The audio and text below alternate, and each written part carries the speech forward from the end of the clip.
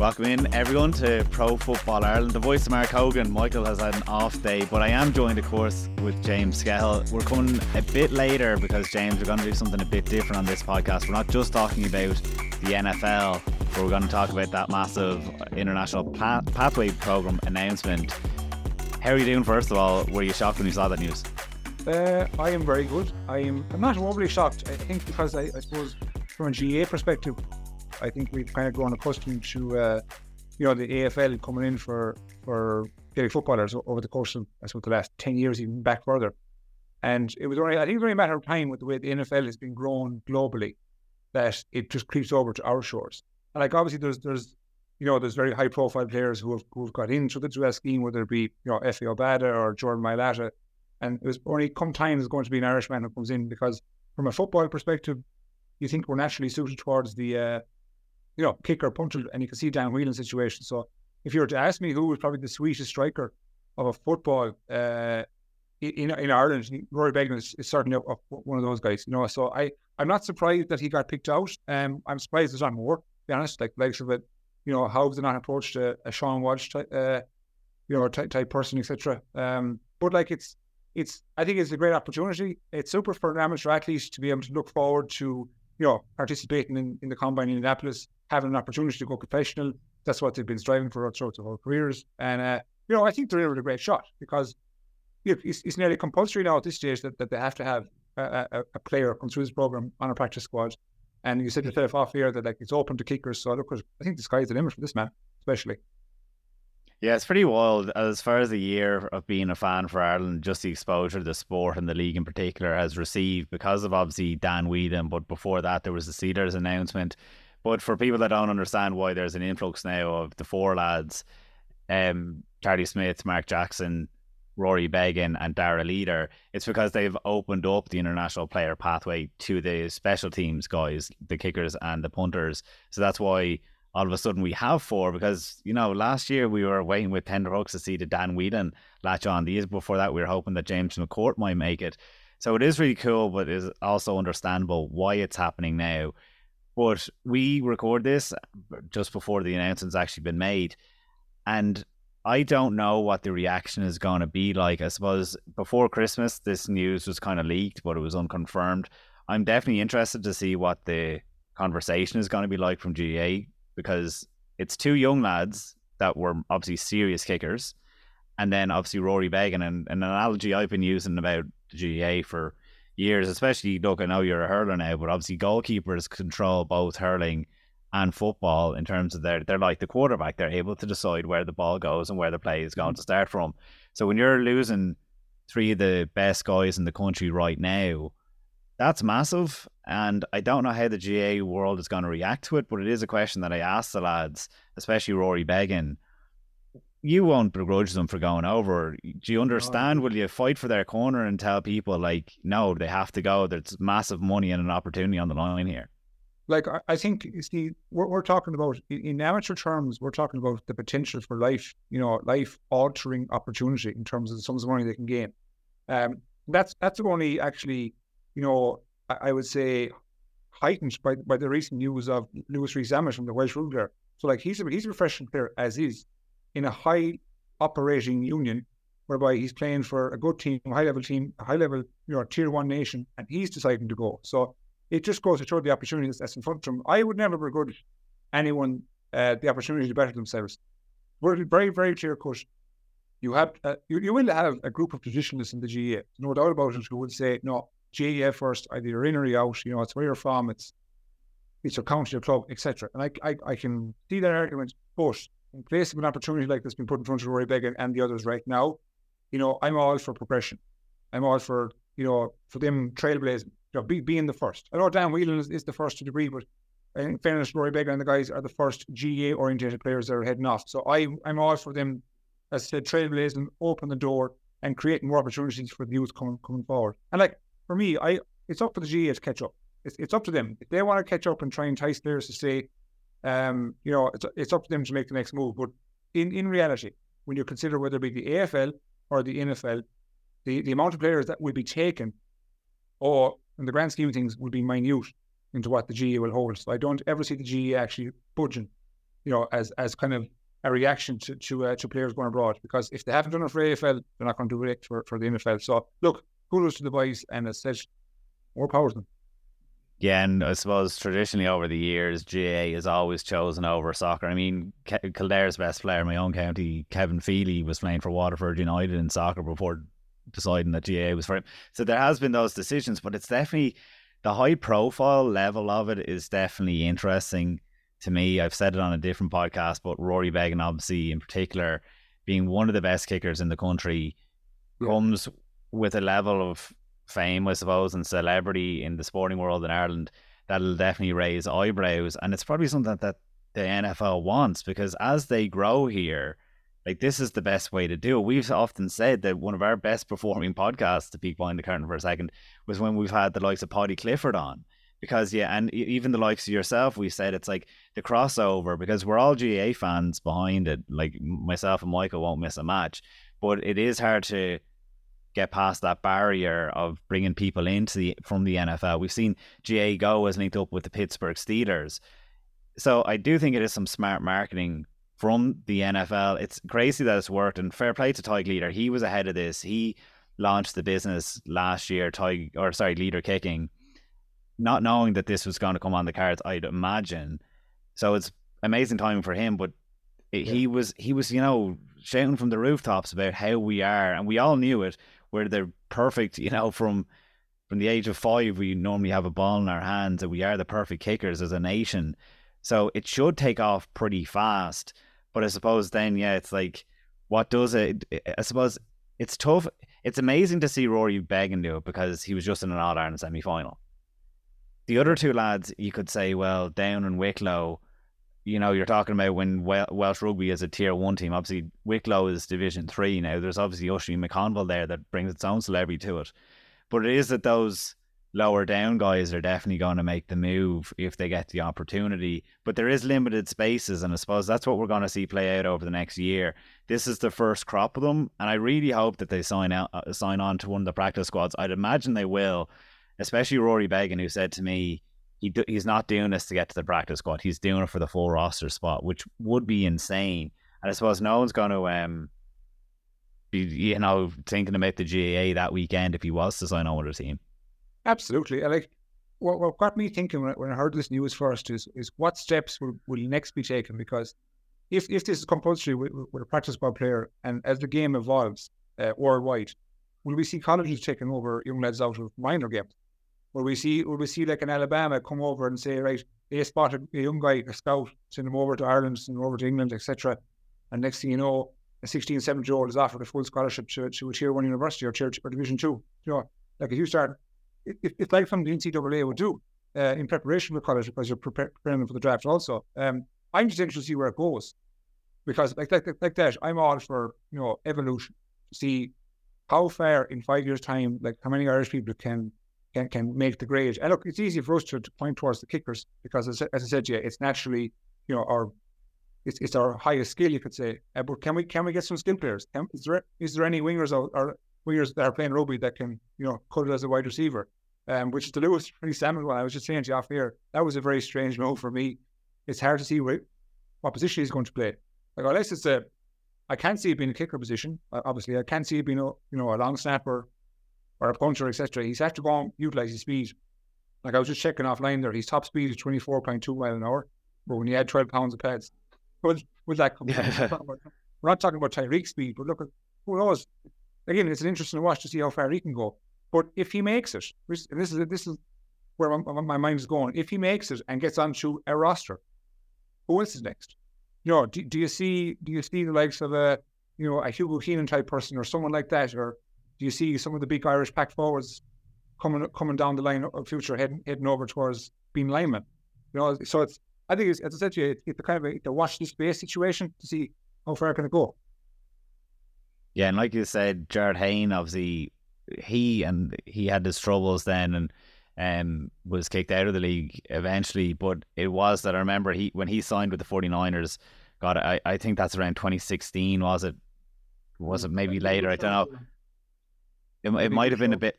It might have been a bit later, but he he never latched on because there is intricacies that they have to learn, and like you said, they have to put on some bulk and they lose their speed. And his thing was pure explosiveness when he was joining from rugby league. So I mean, I've seen that online about where he's going to play, the Welsh lad. Yeah. People are saying that he's going to have to line up at linebacker, but linebacker you need to be pretty big as well. I don't know his height, and people are saying then he could be a slot receiver. I think Ireland might be a bit away from that, but I suppose we when you talk about where they're going to poach minor players, so Ross Bulger has already gone over. Yeah. He was obviously Tig's first prodigy, and he has to go through the college system. And I know I at least was waiting for him to get through college to see could he make it into the NFL. And I think it was going to have to be a 3-year process. It's crazy that we've just been gifted this avenue that bypasses the whole draft really and free agencies. It's like, again, when you have that free international spot, exactly, when you have that free international spot just for any team wishing to avail of it, I mean, I think it's massive, and that's why these guys are going to hold on. Is there anything else that caught your eye with that? I suppose I've talked about it on another podcast. I don't want to keep repeating myself, but if there's just so much to unpack what I feel like. Well, I got thinking about my own sport. I said, well, how can this be utilised? And I remember back in the day there was a show. I don't remember, it was on RTE or whatever, but they obviously swapped. Aidan O'Shea. American players, with Irish players in their respective sports. And Jackie Cherry from Kilkenny went out playing baseball. And I look at it out there. If any of the outfielders in baseball, that's bread and butter to hurler, catch the ball with a mitt, never mind just with your hand. Swing is a natural swing, so hand-eye coordination goes hand in hand. So I'm thinking, how far away are we from that? But again, baseball is renowned to be, if you pick NFL, NBA and MLB, baseball is the toughest of the lot. But they'll all say that. So I don't know how realistic of a chance that's going to be. But again, this is modern sport.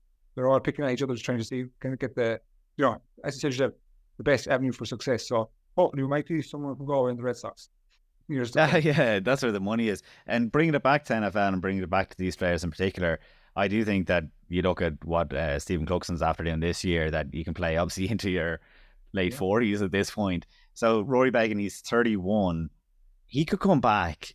And again, I don't want to keep repeating myself, but for anyone that hasn't heard me say it on the other podcast, he could come back after a year doing this, like even a year doing this, and have a 70, 75 yard kick out. Yeah. Like, they're going to learn, and those guys will surely bring back massive training. Like, Ty could be going into GAA teams. Like Dean Rock, there was that story there a year ago, was it, that he was charging money for his free kicking classes to local GAA clubs. As rightfully he should be. He was obviously a serious kicker. He's entitled to charge that money to give up his time. But that there could be these coaches now and those players and even the likes of Tig that can come in. And when we're saying the importance of a kick out now, especially in Gaelic games with the mark, if you're able to take a mark up by your opponent's 45, like, if you could change GAA to have these guys gaining this experience. So in the short term, it is a negative, you'd imagine, for the GAA if they're losing some of their stars. Monaghan is going to be, it's a massive loss for Monaghan losing Rory Beggan. Like even last year, saving the penalties in the All-Ireland quarter-final, and then he's able to step up and take them as well. But even if you look at from Donegal's, like Sean Patton, look at Rory Beggan from Monaghan, and their game plan is I won't say centred, but they're a huge piece. They're a massive piece of their game plan. And you don't just replace that, because I guarantee you there's not many players in Monaghan or Donegal or others that can produce the level of striking ability that the Begans and the Pattons can. So it's a huge loss to Monaghan. I think the people in Monaghan GAA that are kind of saying, don't go, stay, etc. But again, as I said, the man's afforded an opportunity. So I hope it goes well for him. Yeah, me too. We can definitely move off it because we will obviously bring it forward to NFL. It's a big weekend. We never actually got to fully talk about Bill Belichick because obviously this podcast is late. So we're not going to rehash all the tributes to a man that is still going to be coaching in the NFL next year. Yeah. Jared Mayo, though, is obviously replacing him.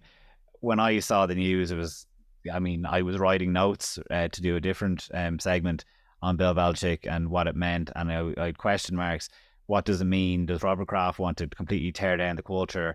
Well, staying with Jared Mayo has obviously decided, no, we like the culture that's there. We want an in-house guy. Are you happy with that? Did you, raise an eyebrow when you saw how clean this whole this divorce was?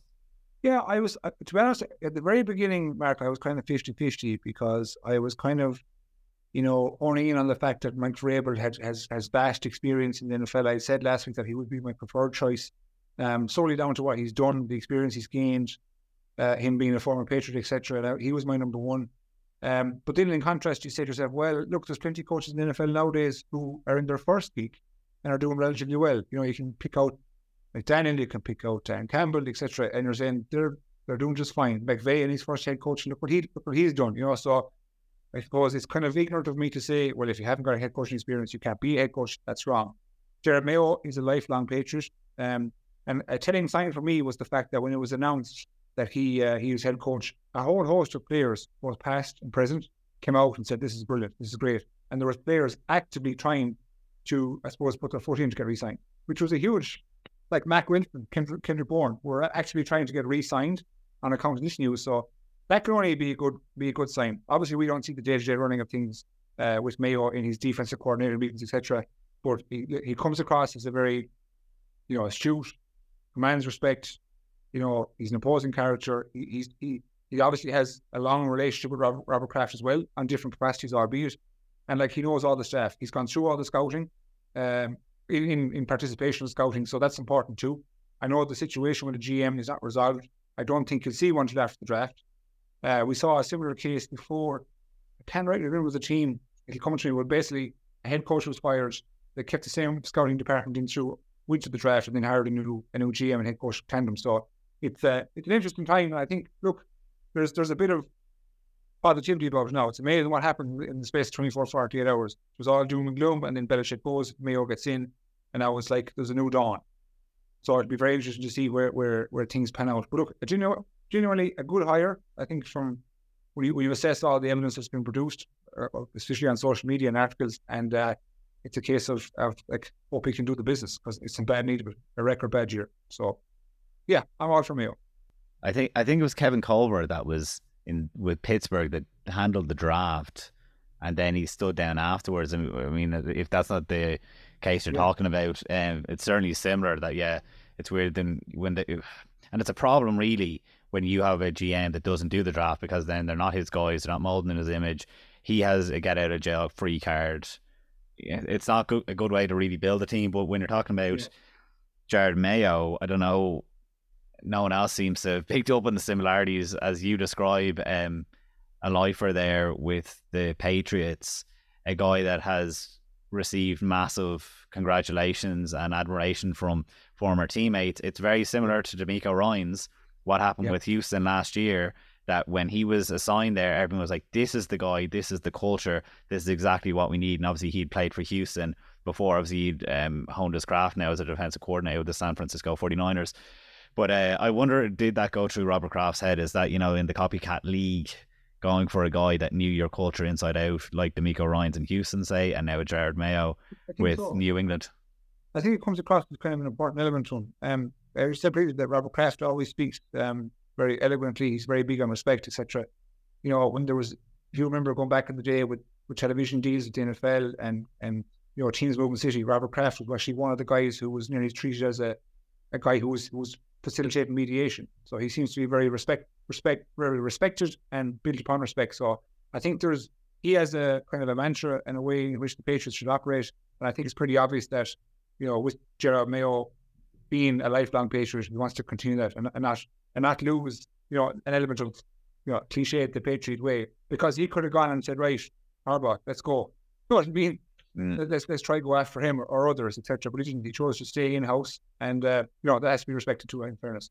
And I think the GM is important because I read a super article today about Brad Holmes, the Lions general manager, and what he has done in 3 seasons in terms of the draft. And you look at the players that he's picked up, that's awesome business what they have managed to do.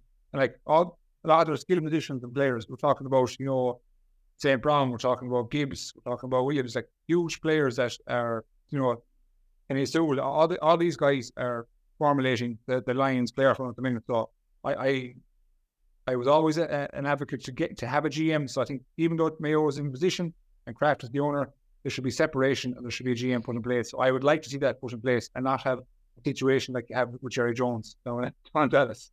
So that's not for me. Yeah, it's funny that you say that Detroit Lions thing. We have a podcast recorded that is not yet out yet, that I stumbled upon that organically, that I was saying that the last time Tampa Bay obviously won the Super Bowl was in 2020. That was the year that Patricia was fired in Detroit. Yeah. And fast forward over the 3 years, the way that was gone about, that the first year was a 3-13-1 team, but they went and got Penny Sewell. It's so important to go on O-line, especially when you're completely rebuild. That's when Jared Goff was supposed to be the placeholder quarterback. I completely agree. Look, anyone that wants to just listen to the podcast, I've talked about it there, but it does show the Detroit Lions, that whole 3-step program, 3 years of a head coach until we want to see success. That's the cliche, but apparently it rings true, especially in Detroit, because Tampa Bay has gone from a Super Bowl to, just tinker around, versus this other team that they play this weekend is like, obviously an NFC favorite at this point. We'll talk about those games briefly in just a couple of minutes, but I will just do a little exercise because obviously we can. I'm not going to ask you, where do you feel like he'll end up? I mean, it's anyone's guess. No one saw Tom Brady going to Tampa Bay until the news was announced by himself on social media. But for Bill Belichick, he will obviously continue in the league. The hot name at the moment is Atlanta, which, you have the offense there in place, and then he just needs the right offensive coordinator to look after that, and he should be doing pretty well. But would you rather see him go to Atlanta, as described there, the LA Chargers, where you obviously have a superstar quarterback? Yeah. I think the Philadelphia Eagles, I said this before that game was ever lost, that give him that team that has obviously all the pieces in place. I still think Tampa Bay would be perfect. Maybe he wouldn't like that because it's obviously the Tom Brady story all over again, but they still have all those. They have most of that team still there from the Super Bowl run. Is there any team that you'd be particularly interested in seeing him with? Well, interested, like just for simple entertainment, I'd love to see him in Dallas with a crack. Yeah. I just don't see that actually happening. Again, Jerry Jones, like 81 years of age, extremely invasive of the team, I have to say. And that's the word I use, invasive. I don't think he's actually helped the team. I think his sons and daughter are actually a hindrance also. They can't seem to provide a degree of separation between, the business side and the playing side. And I think whatever coach goes in there, whether it be Jason Garrett or Mike McCarthy, they're a hindrance straight away. So that I think that head coaching position is going to open up even after 3 12-win seasons. So for the crack, it'll be fun to see how that goes. But again, clash of personality. I would like to see him with a new quarterback who is a superstar. So like you said, Justin Herbert is the guy I'd like to see him with. Albeit it's an AFC team. Look, it is what it is. I don't know. They seem to be the Chargers seem to have been kind of messy over the last couple of years. Even though they've had a superstar quarterback, they just seem to have been a bit up and down, and a team's kind of crying out for some discipline and structure. And if that's provided, and you mix Belichick with his defensive mind, I have no doubt he put the pieces together. And they have some great pieces as it is. And then you put it, you give him the weapon in Justin Herbert. I think that'd be a very, very fun place to watch. I don't see him going to Atlanta for reasons. I can't picture it. The fit just doesn't seem right for me. Even the whole 28-3 thing, all this comes into play for me, the fan base, who knows? I just don't see it. I don't see him going to Dallas. I can't see him going to Tampa. Even though Todd Bowles, I'm not sure if that is his position going to be, under question after the run they produced, albeit after a terrible start, a 4-7 start. And then beyond that, the Eagles would be serious. Sirianni's in trouble. You see the crowd in the way they're acted, and it's very obvious that the implosion that has happened over the last 2 months, it can't be looked past. There's something that has seeped into that team that has had a drastic impact. I don't know, as a bare personnel, is the fact that he's just changed things. It's very hard to know. Will that all come out in the days and weeks to come? But I think his position is not tenable either. And they won a Super Bowl. So Belichick in Philadelphia would be kind of nuts. Yeah. Right? And if he got that team, I have no doubt that he'd make hay. Excuse the country tone, but I think he'd make ferocious hay. And if he does get the team, if you listen to New Heights yesterday, you might have Jason Kelsey back. He put cold water on the yesterday on the podcast. I know he said in the dressing room and said that he was retiring, but again, on his own podcast with his brother, he said, no, I'm not actually officially retired. If news broke that Belichick was coming in, Kelsey's coming back. He's coming back. You know what I mean? You're always coming back to that. Why wouldn't you? So yeah, it's again, it's the NFL is such. There's so many news stories and topics of discussion and little nuggets that you can be chatting about that there's an awful lot to watch. So I think the main one for me is probably the Chargers. It's pretty wild to say that Kelsey might come out of retirement, considering Rob Gronkowski went into retirement to get away from Bill Belichick. After a prolonged period, yeah. In fairness, I give you that. After a prolonged period, after that, they tried to trade him to the Detroit Lions, for God's sake. Imagine that though now. Obviously, look, we're talking about teams there that have been knocked out of the playoffs. Obviously, it's a massive weekend, the best weekend of football, quality wise at least. I've made the point on the other podcast. I am stunned that it's the best weekend of football, and we have 2 10-point games. The Texans aren't given a chance against the Baltimore Ravens. The Packers aren't given a chance against the 49ers. Do you give them a hope? I think, see, if this game was last week against both opposition, I would say the same thing, no hope. But look what they've produced, and in fairness, it's down to the quarterbacks. We're talking about CJ Stroud and Jordan Love. What they've produced over the last, number of weeks has been nothing short of amazing. Love got after a tricky start. There's no question about that. But he has come into his own, and his pocket presence and his ability to sling it off the back foot is amazing. So like he doesn't have to roll out right, roll out left. He can just drop back, check, and control the distance himself, and then sling it, which you're seeing. So he's a ferocious weapon. And the same as Stroud. I know Stroud played against the Ravens in week 1, but things are way different. They sacked him 5 times. He was don't think any touchdowns, minimal yards, no interceptions. So, but he's a different animal, an intelligent animal to where he stands right now. I'd say Baltimore recognise that, but do I give them a hope? It's a very difficult job to post them. I do give them a hope, but I give them a slim hope, to be honest. I'd say if I was putting a bet on, I would push the Texans to be +7, and I would probably put the Packers at plus like 8.5. Yeah, so you'd favour the Texans. I've picked the Texans for that game. I might be just caught up with. Or no, straight up. I think they could beat them. I think they could beat them. I think, like, the Ravens' defense has been able to turn the ball over. So their most impressive wins of I suppose, if we want to call it the last month, was obviously the 57 or 56-16, wasn't it? Game against 56-19 against Miami, 33-19 against San Francisco 49ers. That was against a couple of quarterbacks that was turning the ball over. CJ Stroud is protecting the ball. Like, he's had 5 interceptions all year. Obviously, it took him like weeks and weeks. He was only a handful of snaps short of the rookie record. Yeah. He's thrown 5 interceptions all year. I think he's able to protect the ball. The play calling, like, he just did it, James, against the best pass defense in the NFL and made a holy show of the Cleveland Browns. Yeah. It's like, I do think Cleveland were the number 1 yard allowed. Yeah, they were number 1 against the pass. Number 1 against the pass. Point defense point scored. That's the best now. Yeah. Impressive. Very impressive now. But he made a holy show of them, James. And like that.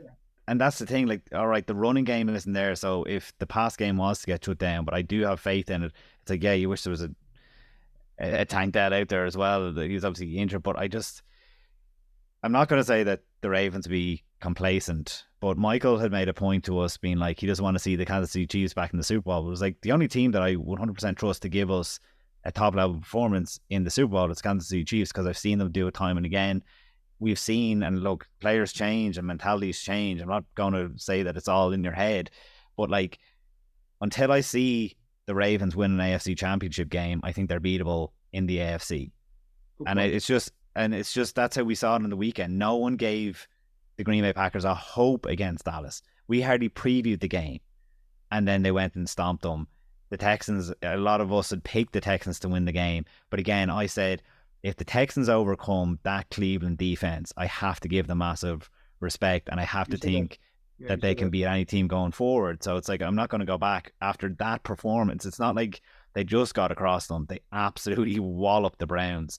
So it's like, I think that we're like, if we were to base, and I'm not going to say that CJ Stroud should be the MVP over Lamar. That's just going to get like awful messages into my DMs.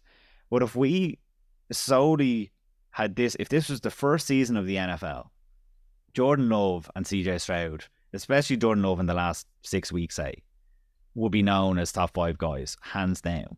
Like, Joe Burrow at the start of the season, pre-injury, was not playing well. We would put him over CJ Stroud, just historically speaking. The same can be said for your Josh Allen, who hasn't played. Like, he's been very hot and cold throughout the season. Like, he has one good game and then he throws interceptions in the next. The Houston Texans have been trucking along like extremely steadily the whole time, and that's what I said to you when I needed to see CJ Stroud being clutch.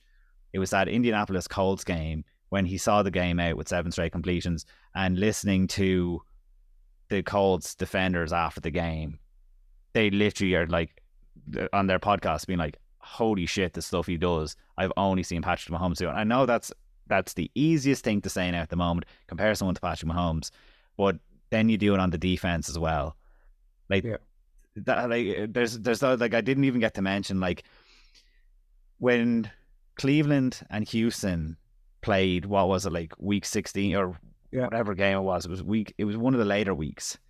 Amari Cooper had an absolute game against them. He put up like massive, do you remember, it was like, if you play fantasy football, it was 200 something yards, 265 yards. I'm after pulling up 265 yards on Christmas Eve. It was something like that.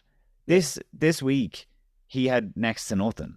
He had next to no yards. I don't have the things there in front of me, but Derek Stingley was put over him, and there was 4 attempts made on him, and it was for -6 yards. And it's like, that's the kind of, like, we're after talking about the Miko Ryans there. His defense is doing really well now. They don't come up in some of the top metrics, but I don't know, in a cold Baltimore this weekend, you don't know what could happen. But the thing is, Mark, with your defense, all you want is a model of consistency. And like, they haven't been ripped, to be honest. You know, Miami were ripped left, right, and center, up and down. Dallas were in the winter way, but in fairness to Texans, they haven't been ripped. If you can maintain a model of consistency and not have big 20-plus yard plays, you're going to be in the game when you have someone at your disposal like CJ Stroud. So I think I have to commend the play call on both sides of the ball, because it seems like the ability nowadays for some receivers in the Texans, and the Packers too, I have to say, they're wide open. You know, saying who's covering them? They're wide open. So the play calling is expansive.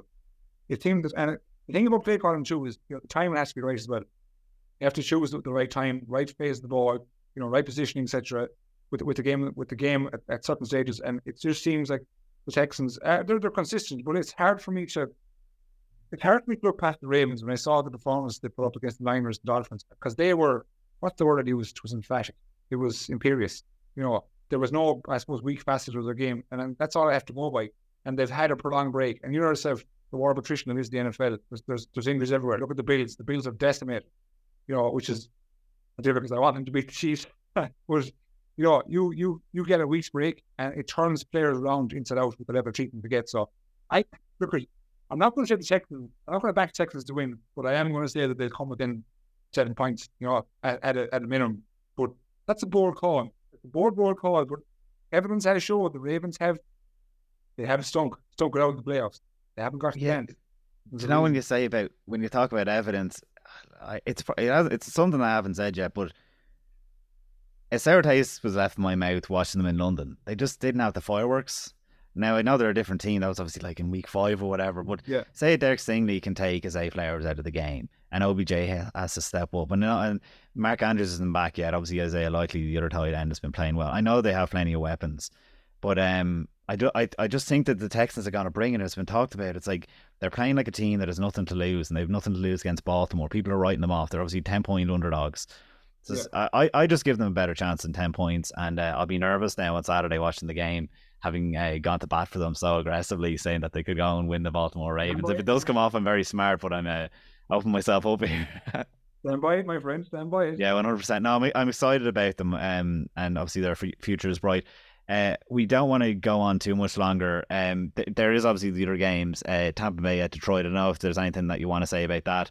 Kansas City Buffalo, obviously classic matchup now at this point. We're getting used to seeing in the playoffs. But the teams, Michael made a point. He says that he just doesn't believe in Kansas City at all, that the offense is too poor. I pushed back along with Jason, saying, look, the defense, obviously Rashee Rice has been stepping up in a massive way. Steve Spagnuolo's defense will give them a chance. Like that, that all cliche defense wins championships. We're going to see that, especially in the playoffs now. What do you think about that matchup? Is there anyone that you're siding with? Michael was here last week and he was giving the Dolphins a shout, and I couldn't agree with him because of the evidence-based approach. What I've seen from the Dolphins, and Tua, he spent his life in warm weather, but that all counts. All counts. So I was questioning Tua's his big game mentality and how he performed, and he was very, very good, to be honest. So, like, if your quarterback is playing poor, the rest of the team is going to suffer. So I was kind of putting more weight on the Dolphins not being able to pull up the Chiefs than the Chiefs being blown out the Dolphins, and that game kind of materialized that way. The Bills were good. They were good against the Steelers. They were fine. They have a plethora of injuries. Conditions are going to be the same again. Tricky with snow. Chiefs are used to that. It'll be a rapturous crowd.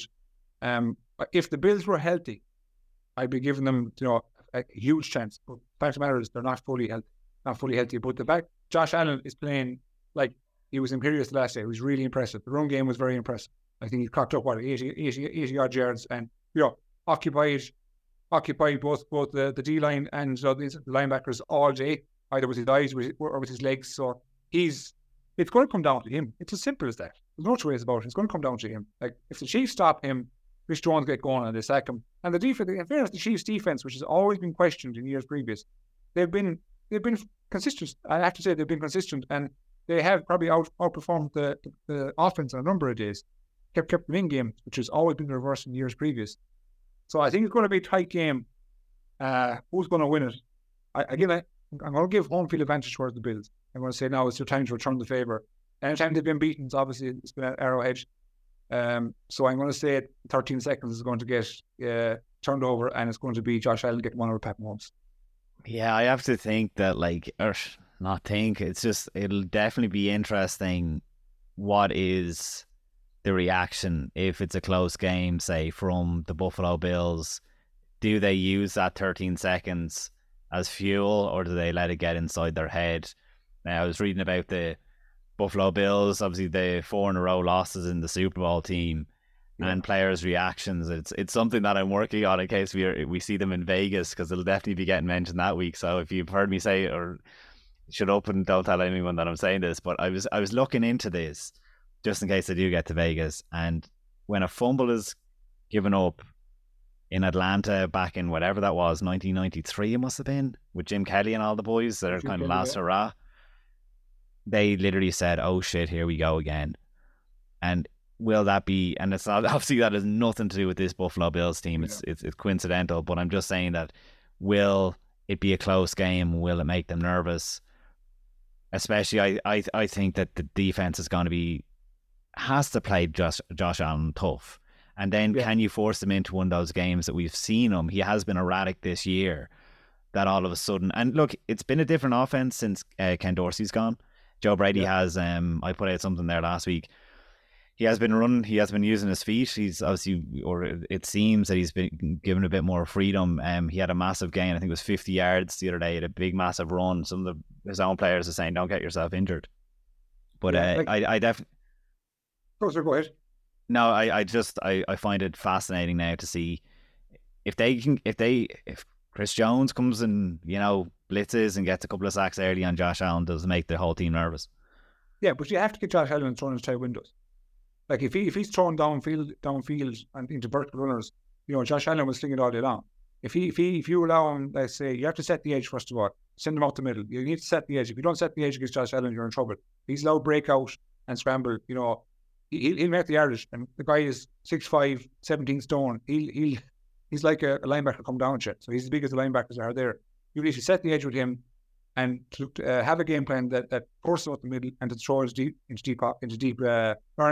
tight windows. He's not great at tight windows. That's just the truth. He's not. I don't class him as an ultra accurate quarterback. Like, I wouldn't have him anywhere near, the Joe Burrow, kind of Justin Herbert kind of bracket. You know what I mean? Like, so he's a Mahomes sort of Herbert hybrid, if that makes sense. So he can scramble very well, effective with his size, and he can make some big plays, but some of his throws can be erratic. So force him into tight windows. If you force him into tight windows in tricky conditions, whether it be windy or snow, he's liable to turn the ball over. You've seen previously where even against the Dolphins, whereby if you put pressure on him vertically coming at you, he's liable to throw just an erratic pass turnover. And if you in the playoffs, if you turn over the ball, you're in serious trouble because the team's obviously a quality. So I say all that, but I'm still going to back the Bills. I think it's going to be a very tight game. It'll be less than a field goal. I think it'll come down to probably, I'd say there could be a 2-minute drill for either team, and whoever's on the right side of it will pop a field goal. Yeah, I think it's a 2-point. I think it's a 2-point game. Or last time I checked, that's what the 888 Sport had it at. Are obviously proud sponsors. James, anyone that calls us a one-trick pony, only talking about the Patriots, I hope this podcast in particular is after putting or making hay of that. If that makes any sense, I don't even know the expression. But we've covered obviously the IPP, a bit of Patriots, and then the playoffs. I don't think we've ever been so broad in our analysis before, but it's been a lot of fun tonight. Michael will hopefully be back next week. He was just out of action tonight. Thanks for everyone for listening along. I've been Mark Hogan. Thanks, Mark.